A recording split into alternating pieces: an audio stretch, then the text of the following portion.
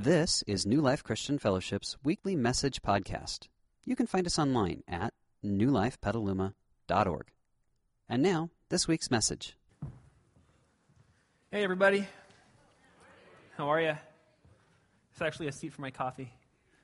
Not really. Someone is going to sit there later, so stick around. He knows. I told him partway through the second song, and I know he started worshiping more powerfully then. Because, when you're up on stage, you just get a little nervous and you start to pray. So I'm Kevin, and I get to be here with you fine people this morning. I was driving to work, work being church, here with you. Which doesn't really work, just a lot of fun. But I was driving, I got my coffee in my hand, and I'm driving down Petaluma Hill Road, coming down to Petaluma this morning, and the most beautiful sunrise was coming up over the hills. And I had to stop, and I had to pull out my phone and take a few pictures because I feel like I haven't seen the sun in a while. My wife loves Seattle, and this week I reminded her why I would never live in Seattle. And I was struck by the beauty of the sunrise this morning. I was actually standing in the middle of the street. Kids don't try this at home, but it was early, and so I'm taking pictures on my phone and just thinking about how amazing God is that He would create this sunrise. And then I also started thinking, man, I wonder how people are feeling coming into today. Do you feel like your life this week or this month has been characterized by the weather? Storms, just rain and hail and wind, and you just don't know where the sun is when it's going to come out. You feel like it's just dark all the time, and there's flooding, and there's just a lot of uncertainty, a lot of sadness, just a lot of just that feeling of, oh man, I can't even get outside because it's just so wet and so cold. I was guessing that there are people who are feeling like that, who are feeling a little hopeless, feeling that the sun may never come out. And I want to encourage you, the sun came out this morning. I saw the sunrise. It was beautiful. God wants to meet you even in the storm, and He wants to bring you to a place where you can watch the sunrise, where you can remember His beauty, His goodness. He will meet you. He will work even in the areas of pain and hurt, and that's His promise to us, and I was reminded of that as I watched the sunrise. So if you don't have young children, set your alarm. If you do have young children, you'll be up, but watch the sunrise sometime. It's just beautiful. We live in a world that is pretty sectioned off, right? There are all sorts of compartments. We have work, and then we have free time. We have family, we have friends, we have acquaintances, we have enemies, and they all kind of fall into their own little categories. We have the things that we're passionate about and the things we don't really like. We have sports. We have faith. We have all these different things and all these different compartments, these different sections in our lives. And sometimes it can feel a little schizophrenic. It can feel like we're doing this, and we have this hat on now, and then we have a different hat on when we're on this day, and then on Sunday we put on our church hat, and we come, and we have this faith experience for a couple hours. But that is not how God created us. See, there's a danger in compartmentalizing everything, and the danger would be that we would see God as another option, another compartment, another section that we could either take or leave. Or maybe worse than that is that we would say yes to God, but we would just put Him in a little section, a little corner of our lives that wouldn't really impact us. And then we think, well, I've been experiencing this God thing for a while, but it's not really changing my life because I haven't really given God freedom over my whole life. I've just put Him in a section, in a compartment, something I do, something I check off. And that's not what God wants for us. See, throughout the Bible, when people had an experience with God, it began to change everything. It began to transform their whole lives. Now, they weren't perfect. Far from it. If you're ever feeling like you're just not getting it, just read the Bible. You'll take comfort in the fact that people didn't always get it, but they were in the process of experiencing transformation, of letting God speak into their whole lives. As we enter into this journey with God, God wants to make Himself, make a relationship with Him the thing that actually brings all these crazy compartments together into a whole life. So we wouldn't have different sections, but God would be the thing that underlies all of it. So we'd have a life of passion, a life marked by transformation, a life marked by influence, both in our families and our core friends, but also with everyone we come in contact with. They would be influenced by the things that we do, by our life. And we're in this series called Integrated Faith. We're asking the question, how does this relationship with God run throughout the multidimensional, the multifaceted areas of my life? How does this relationship with God bring the compartments together into a whole life where everything has a spiritual dynamic to it, a spiritual dimension to it, where every part of what I do and what I say and who I am and how I act, they all come together in the context of this relationship with God? If God is the author writing this great story of human history, we have to ask ourselves, what is my place in the story? If God's a composer writing a song, we have to ask ourselves, am I in rhythm with the song that God is writing? Have I given God the freedom to come in and engage me in all of who I am, not just in part? Because in that, we'll find true life. In that, we'll find transformation. In that, we'll find healing, and we'll find wholeness, and we'll find passion and purpose. And we've been trying to answer this question of what does it look like to let God into every part of my life by looking at the reason that we exist as a community here at New Life. We exist as a community here at New Life to connect to God and other people, to develop as followers of Christ, and to move into lifestyles of service. If we're not doing those things, then there's really no point in coming together. See, that's where this whole life, this transformation will be found as we connect with God and other people, as we develop into the people that God wants us to be, and as we move into lifestyles of service.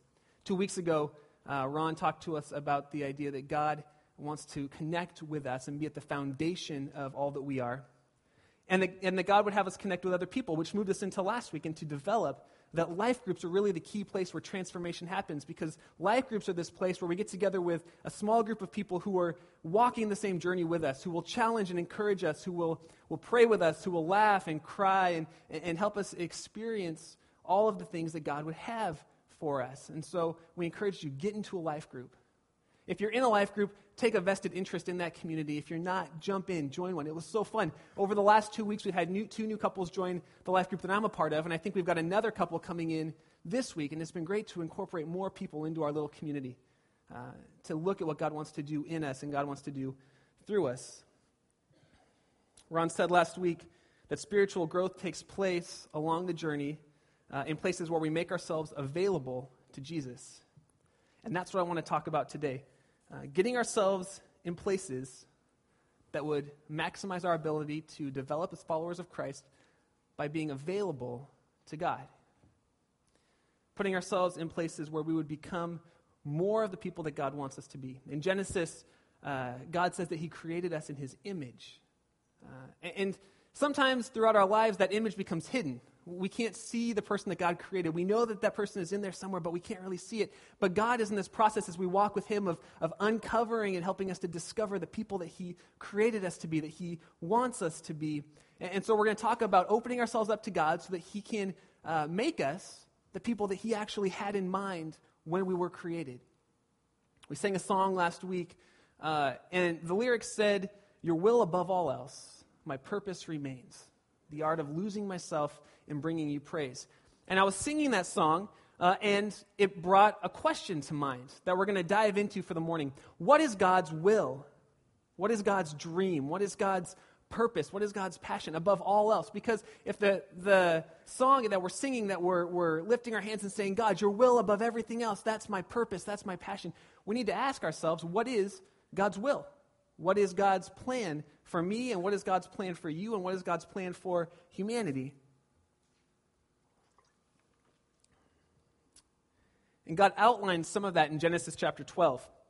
He comes up to this guy named Abram, and in verse 1, he says to Abram, "Leave your country, your people, your father's household, and go to the land that I will show you." Basically, he's telling Abram, leave everything behind. This guy worshipped the moon, and he had some amount of wealth through his family, and God says, you know what, that stuff is not working for you. Leave it behind. The gods that you tried to worship, they're not fulfilling you. They're not real. They're not true. They're not as big as I am. They cannot speak to you. They're just made out of stone, made out of wood. So leave that stuff behind and come into a relationship with me. Leave your family and come to the land that I will show you. That's that personal relationship, that foundation that Ron was talking about. Verse 2 says, "I will make you a great nation. I will bless you, and I will make your name great, and you will be a blessing. And I will bless those who bless you, and those who curse you, I will curse. And all the people of the earth will be blessed through you." All the people of the earth will be blessed through you. Two things are happening here. God's calling Abram to himself. He's drawing him into this intimate relationship. He's connecting to him. He's speaking to him. He's saying, come and be with me and walk with me and talk with me and give yourself over to me, and I have good things for you. I will bless you. I will meet you. I will make your name great.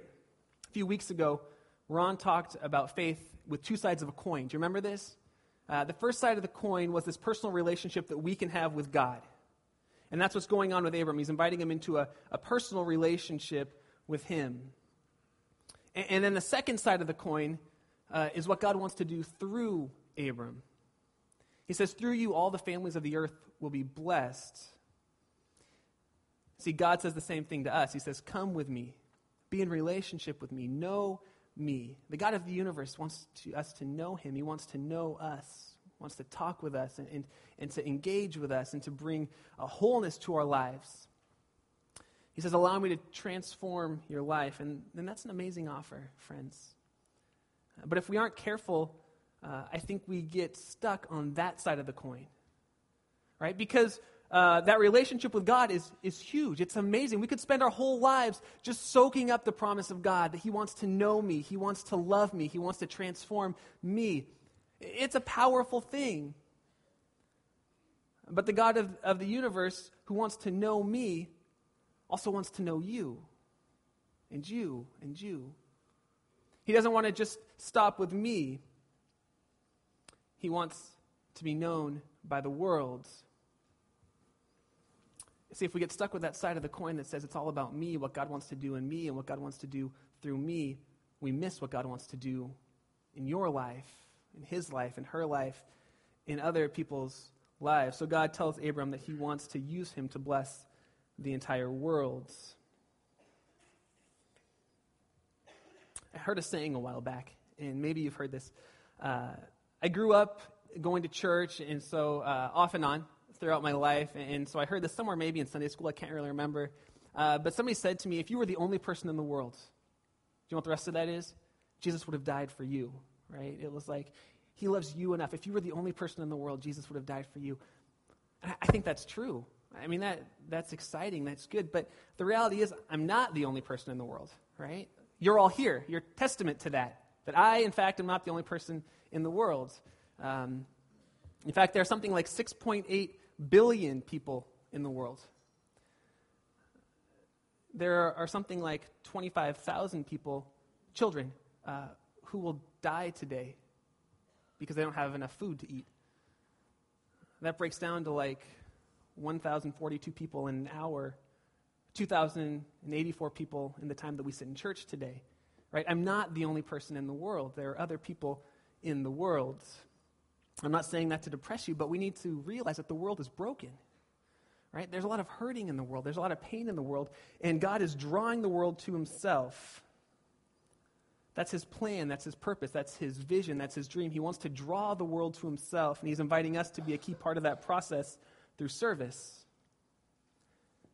He wants you to know him, and then he wants you to go out and help other people experience him through service. I realize there's a danger in using stats. I watched the Haiti telethon on Friday night because it was on pretty much every channel, which is good. I needed to watch it. But the stat was so overwhelming that it's kind of like, what can I do? You know? I went up to Maria. She was upstairs, and I just had this overwhelmed sense of like, I'm just one person. What can I do in the face of this? And she said, well, we can pray. We can give what we can. We can ask God to show us what he wants us to do, and we can continue to pray. I mean, these are the things that we can do, but I felt overwhelmed. That's a danger in big statistics, is they can overwhelm us, and we just kind of get stuck in that. Or they can just feel really impersonal. 6.8 billion people, that's just like a lot of stuff. 25,000 children dying, that's just like a big number. I can't really deal with that. It's too big for me. But ultimately, we're not talking about numbers. We're talking about people. We're talking about your neighbor who's struggling to hold on to her family, hold on to her job. We're talking about that person in your class or at work who is just desperately lonely, even when they're around other people. We're talking about the family down the street, or maybe the family that's down your row right now, who is trying to figure out if they have money to buy food and to pay the mortgage and to pay the bills. I mean, we're talking about people. People are hurting. People are struggling. People are crying out for something. They're crying out for God. And God wants to answer through you. And so I want to talk for a while about serving, because that's God's purpose, that we would know him, that we would be transformed by him, and that we would go out and serve the world so that other people might know him as well. And I'm still trying to wrap my mind around that idea, right? Because God is so big, and God can do all these things, but he's calling us to take part in this process of drawing people to himself. I used to think when I was younger, God would be better served if he would just take me up to heaven the minute I became a Christian, because I could probably do a lot more damage than I could good.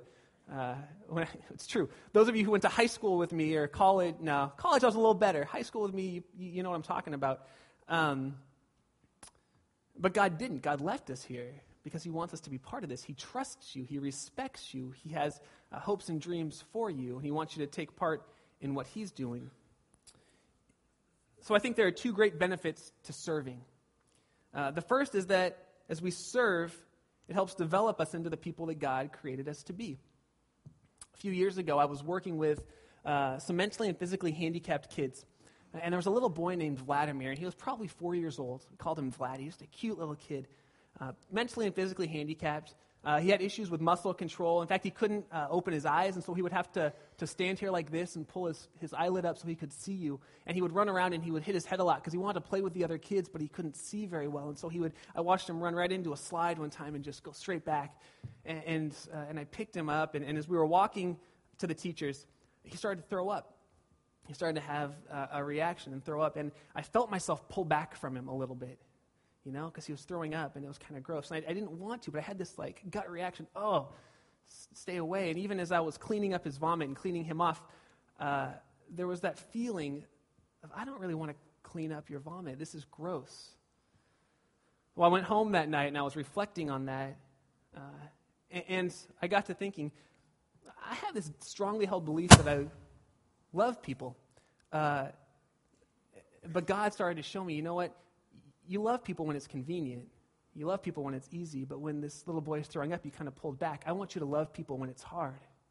I want you to love people when it matters, when they're hurting, when there's pain.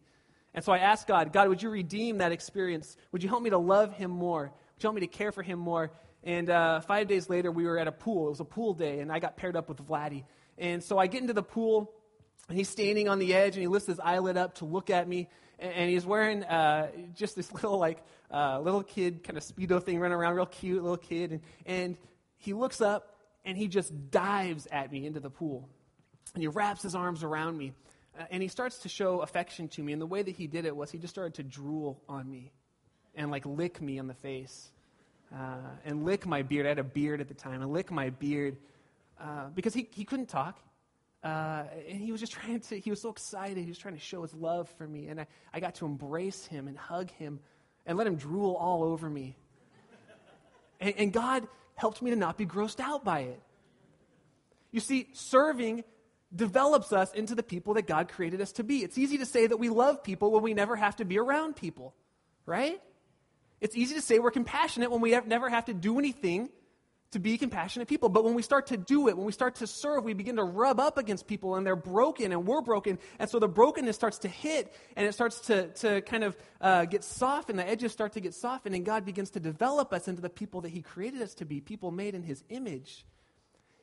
But we can't do that unless we're actually serving, unless we're actually doing something. I thought I loved people until I actually had to clean up a little boy's vomit. And then God showed me that he wanted to develop my love.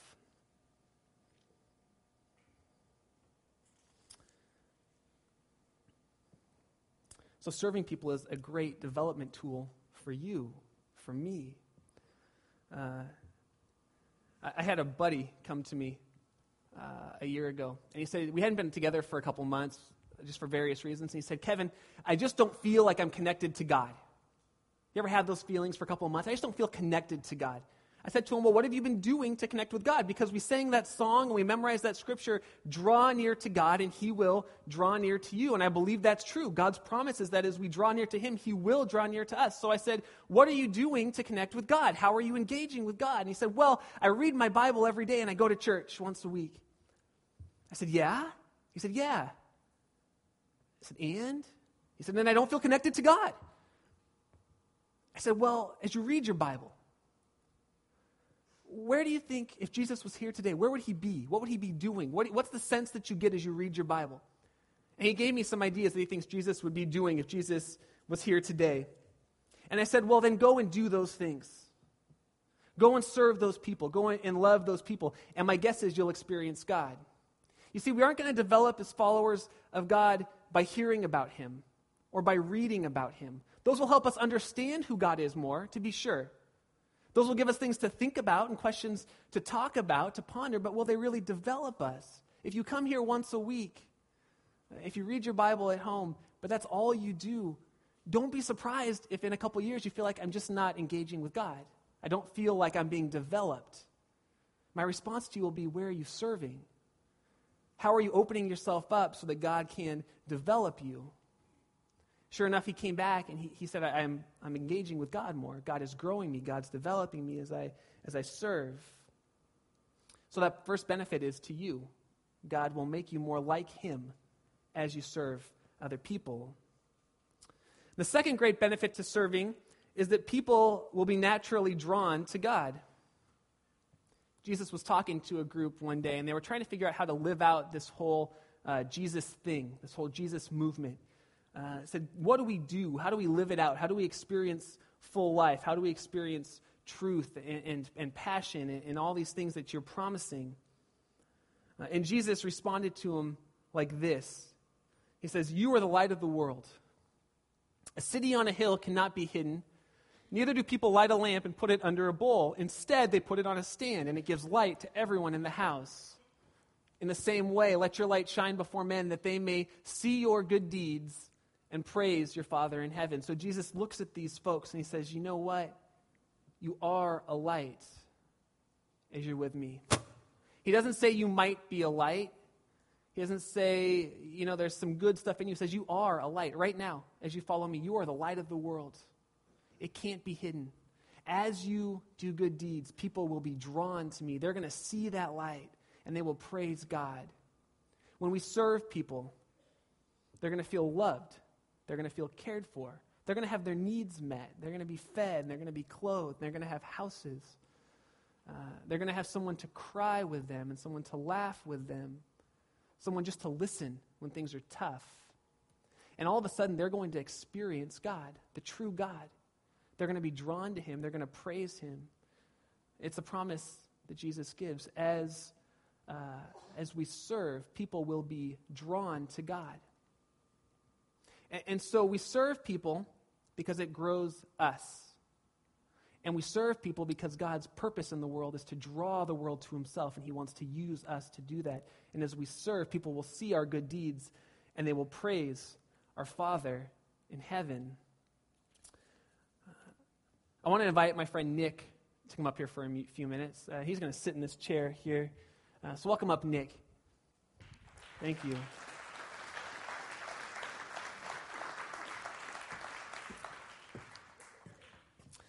As we wrap things up this morning, I want to take a minute. You can take your shoes off, bud. That'd be great. And your socks, too, if you want. I want to take a few minutes to look at how Jesus lived this out, this whole serving thing. And it comes in John chapter 13, and I'm drawn to John 13. God keeps bringing me back to it, has for a number of years. You go ahead and you might want to roll your pant legs up. Yeah, that's a good idea. And then just dip your feet in there. I always wondered why God kept us with a dirt parking lot, and this morning I realized it. It's for a good object lesson, so I stole some dirt from our parking lot. Go ahead and get messy, bud. Here. There you go. There you go. That's nice. I didn't think that one all the way through. You're going to hold that for 1 second. There you go. Thanks. Yeah. That's nice. John 13, Jesus is, I'm like the headless horseman. In John 13, Jesus is at his last meal that he's going to eat before he's crucified, before he's killed. The Bible says he's eating with his 12 disciples, his followers, these people who have shared life with him. And in the middle of the meal, he gets up and he takes his robe off, and he picks up a towel, and he kneels down to these guys, and he takes off his watch, too. He doesn't want his watch to get dirty. And he kneels down, and the Bible says he began to wash their feet. And thank you. Yeah.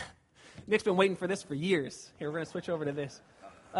He begins to wash their feet. And to understand what's happening in this story, we need to understand that foot washing was something that only a slave would do, only a servant would do, the lowest of the low. You would never expect a teacher, a rabbi, to do this. We also need to understand that Jewish men wore leather sandals in the Middle East. And they didn't wash very often, and it was hot, and it was dirty, and it was dusty, and so these feet were just covered with muck and with grime, and it was gross, right? I don't know if you've ever seen this before. Have you ever washed someone's feet? It's a uniquely humbling and intimate experience. You're looking at someone, and you have your hands on their feet, and you're washing them, and it's a powerful moment to serve. And so he goes around to these guys, and he's washing their feet, and they're having some discussion around, like, should you be doing this for me? You're the Lord. You're my teacher. Why would you wash my feet? And there are two things in this story that really hit me as I read it, that really challenge me about serving. The first is something that Jesus does, and the second is something that Jesus does not do. Here's what Jesus does. Jesus goes around one by one, and the author says that Jesus knew the one who was going to betray him, the one who was going to turn him in, so that he would be beaten within an inch of his life, and then he would be crucified. He knew who that guy was, and he went to that guy, and he washed that guy's feet, too. Now, it's one thing to serve your friends, right? It's one thing to love your friends and to care for them. If you come into this community, we expect that you would begin to love and to serve the other people in this community, your friends. That's just part of being a follower of God. But Jesus goes a step further. He washes his enemies' feet. He shows us what it means to love completely, to love your enemy, by washing this guy's feet. And I'm challenged because sometimes it's actually hard for me to serve my friends, let's be honest, but it feels almost impossible to want to serve my acquaintances, to want to serve my enemies, to want to serve the person who wants to take my job or the person who's bad-mouthing me. But in that moment, when we serve that person, the Bible says that God is glorified, that people will see our good deeds and they will praise God. When we serve our enemies, when we love people who are acquaintances, when we serve people outside of the church, they'll be drawn to God. And isn't that God's purpose, that people would be drawn to him? So that's what Jesus does. He washes his enemies' feet. And the second thing that Jesus does that really strikes me, thanks, bud, you can put your shoes on and then cruise back down when you're done. The second thing that Jesus does, or the second thing that challenges me, is something that Jesus does not do. He doesn't finish washing his feet and then say to the guy, your turn, right? He doesn't just, all right, now you wash my feet, right? That would make for, no, I don't want you to. That would make for a different story. If Jesus turned around and said, hey, I scratched your back, you scratch my back. That's how we do it. That's how it's supposed to be. That would make for a different story. If he said to the 12 disciples, all right, 10 of you each grab a toe and the other 2 get the foot, that would be different. That would be odd. But he doesn't do that. I was driving to the church a couple weeks ago. Thanks, bud. Have a good one. Yeah. I was driving to church a few mornings ago. This was a week ago before it started to rain. And there was a girl, probably 6 or 7 years old, in a front yard with her little dog. It was one of those little dogs. You know, I like little dogs. I have a little dog. And the dog ran out into the street while I'm driving towards it. And so I slow down because I have a small car and I'm afraid it will dent my car. No. I slow down because I want to help this girl. Her parents aren't anywhere to be seen. I can't find them. They must be inside the house somewhere, maybe getting the other kids ready for school or something. And so I get out of my car, and I begin to try to help this dog back into the yard by saying things like, "Go back into the yard, dog. Good dog." I'm trying to be nice to the dog. The dog just starts barking at me and charging me because it's a little dog, and that's what little dogs do. In my experience. And so it's charging me, and I'm kind of backing back to my car saying, "Good dog, get back in your house." And the mom comes out, and she looks at me, and she says, "If you just get back in your car, it'll leave you alone." To which I had a whole bunch of responses in my head, but I tempered them. And all I said was, "Okay, I just didn't want to run over your dog, you know." Which is true. I did not want to run over her dog. It would dent my car. When I got out of the car, I had a pure motive, right? I wanted to help the dog. I wanted to help the little girl. I didn't want her dog to get run over. I didn't want her to run out in the street and get hit and get hurt. I had a pure motive. Somewhere in the process, though, I formed subconsciously some sort of expectation of something in return. I expected her somewhere to at least say, "Hey, thanks for trying to get my dog out of the road. You know, I'm so sorry that my dog stopped your car." You know, that kind of stuff. Subconsciously, I had this feeling that I should get something back. I think when we serve, especially in the church, we do it with pure motives, right? We start out because we love God. We want to love His people. We want to serve His people. That's why we get involved in service. But have you ever had those moments where subconsciously some sort of expectation that you deserve something back sneaks in? You probably haven't. I have. That feeling where you're serving, but then you ask for something and it doesn't quite go your way, or something isn't done the way you think it should be done. All of a sudden you have this feeling like, wait a minute, I give myself to serve.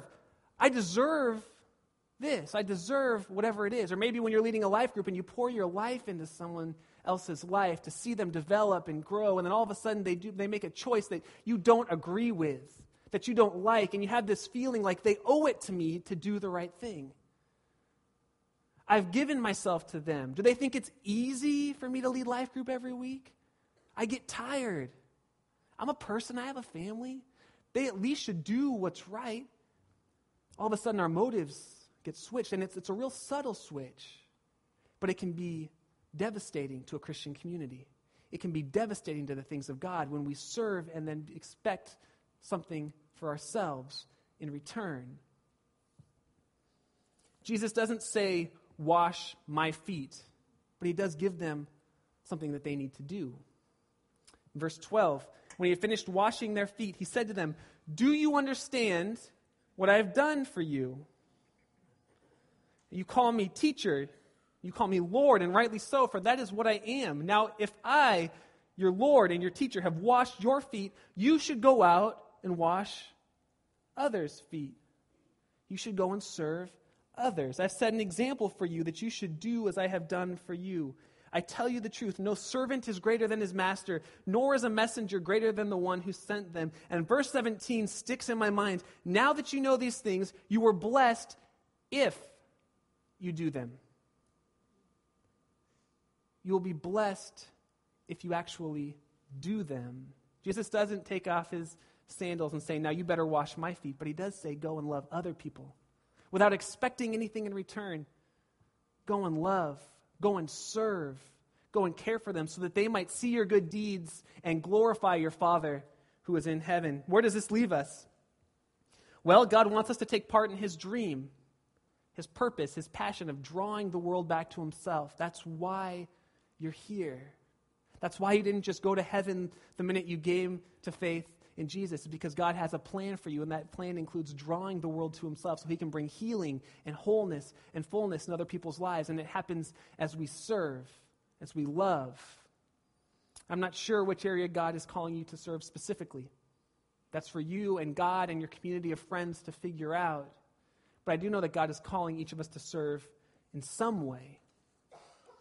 Our challenge for this week in our little gray cards is threefold. The first part of the challenge is try serving someone in your family this week. It can be a tough one. Actually, that's number 3, but it's number 1 on my list. This can be a tough one. Serve someone in your family this week. Not to get something back. Don't do the dishes so that they will then cook you breakfast the next morning. Do the dishes to serve them. Serve in the church. Try a first serve. We have all sorts of ways that you can serve in the church, and there's no strings attached. You just come and you try it out for a week, and if you like it, we keep you plugged in. If you don't, we move you somewhere else where you can serve. It's easy. It's not a huge commitment. It's a great thing to try to do this week. Or serve in the community. Get involved in some sort of community service. And I would challenge us. I've never been in a church like this one that has actually served so well to each other, where so many people are involved in serving. It blows my mind how giving and generous you are. And I would say our next step as a community is to serve outside of the church, to serve in our community. So I invite you, look at that one. Look at a way to serve outside of these walls, serve in the community, that people might see your good deeds and might come to know God. I would encourage you, if you're not in a life group, join one and begin to ask these questions to your life group. How can we be serving together? What's it look like for us to share life and develop together as we serve in a life group? We had that conversation a few weeks ago in my life group, and it was fantastic, and we're continuing that dialogue even now. What are we going to do as a life group to serve in the community together? Because we know that that's how we're going to be developed. That's how we're going to be transformed. That's how we're going to become more like Jesus. I'll close with the last words from our last scripture. You will be blessed if you do these things. Now that you know these things, you will be blessed if you do them. So let's do them together. Would you join me and let's pray? Lord, would you show us where you are calling us to serve, how you are calling us to love, what it looks like to be drawn into an intimate and a passionate relationship with you that would then send us out into the community, send us out into the world to serve and to love so that others might see our good deeds and would glorify you, would come to know that you are true and you are real and you are the only God, and that you are calling them into a relationship where you can bring healing and wholeness and fullness and passion in their lives. God, would you give us next steps? God, would you bring us into smaller communities, life group communities, where we could have these conversations together, where we could figure out what it means to live out this relationship with God that we hear about on Sunday mornings and that we read about in our Bibles. Would you be opening up our life groups that we might be able to draw new people in, to love and to care for each other in deep ways, and then to move each other out into acts of service, of love, of compassion, until everyone in the whole world would know you, that you are the one true God who loves them, who's drawing them into a relationship with you. We pray these things in your powerful name, Jesus. Amen. We hope you enjoyed this week's message. You can find more information about New Life, including contact information, at newlifepetaluma.org. Thanks for listening.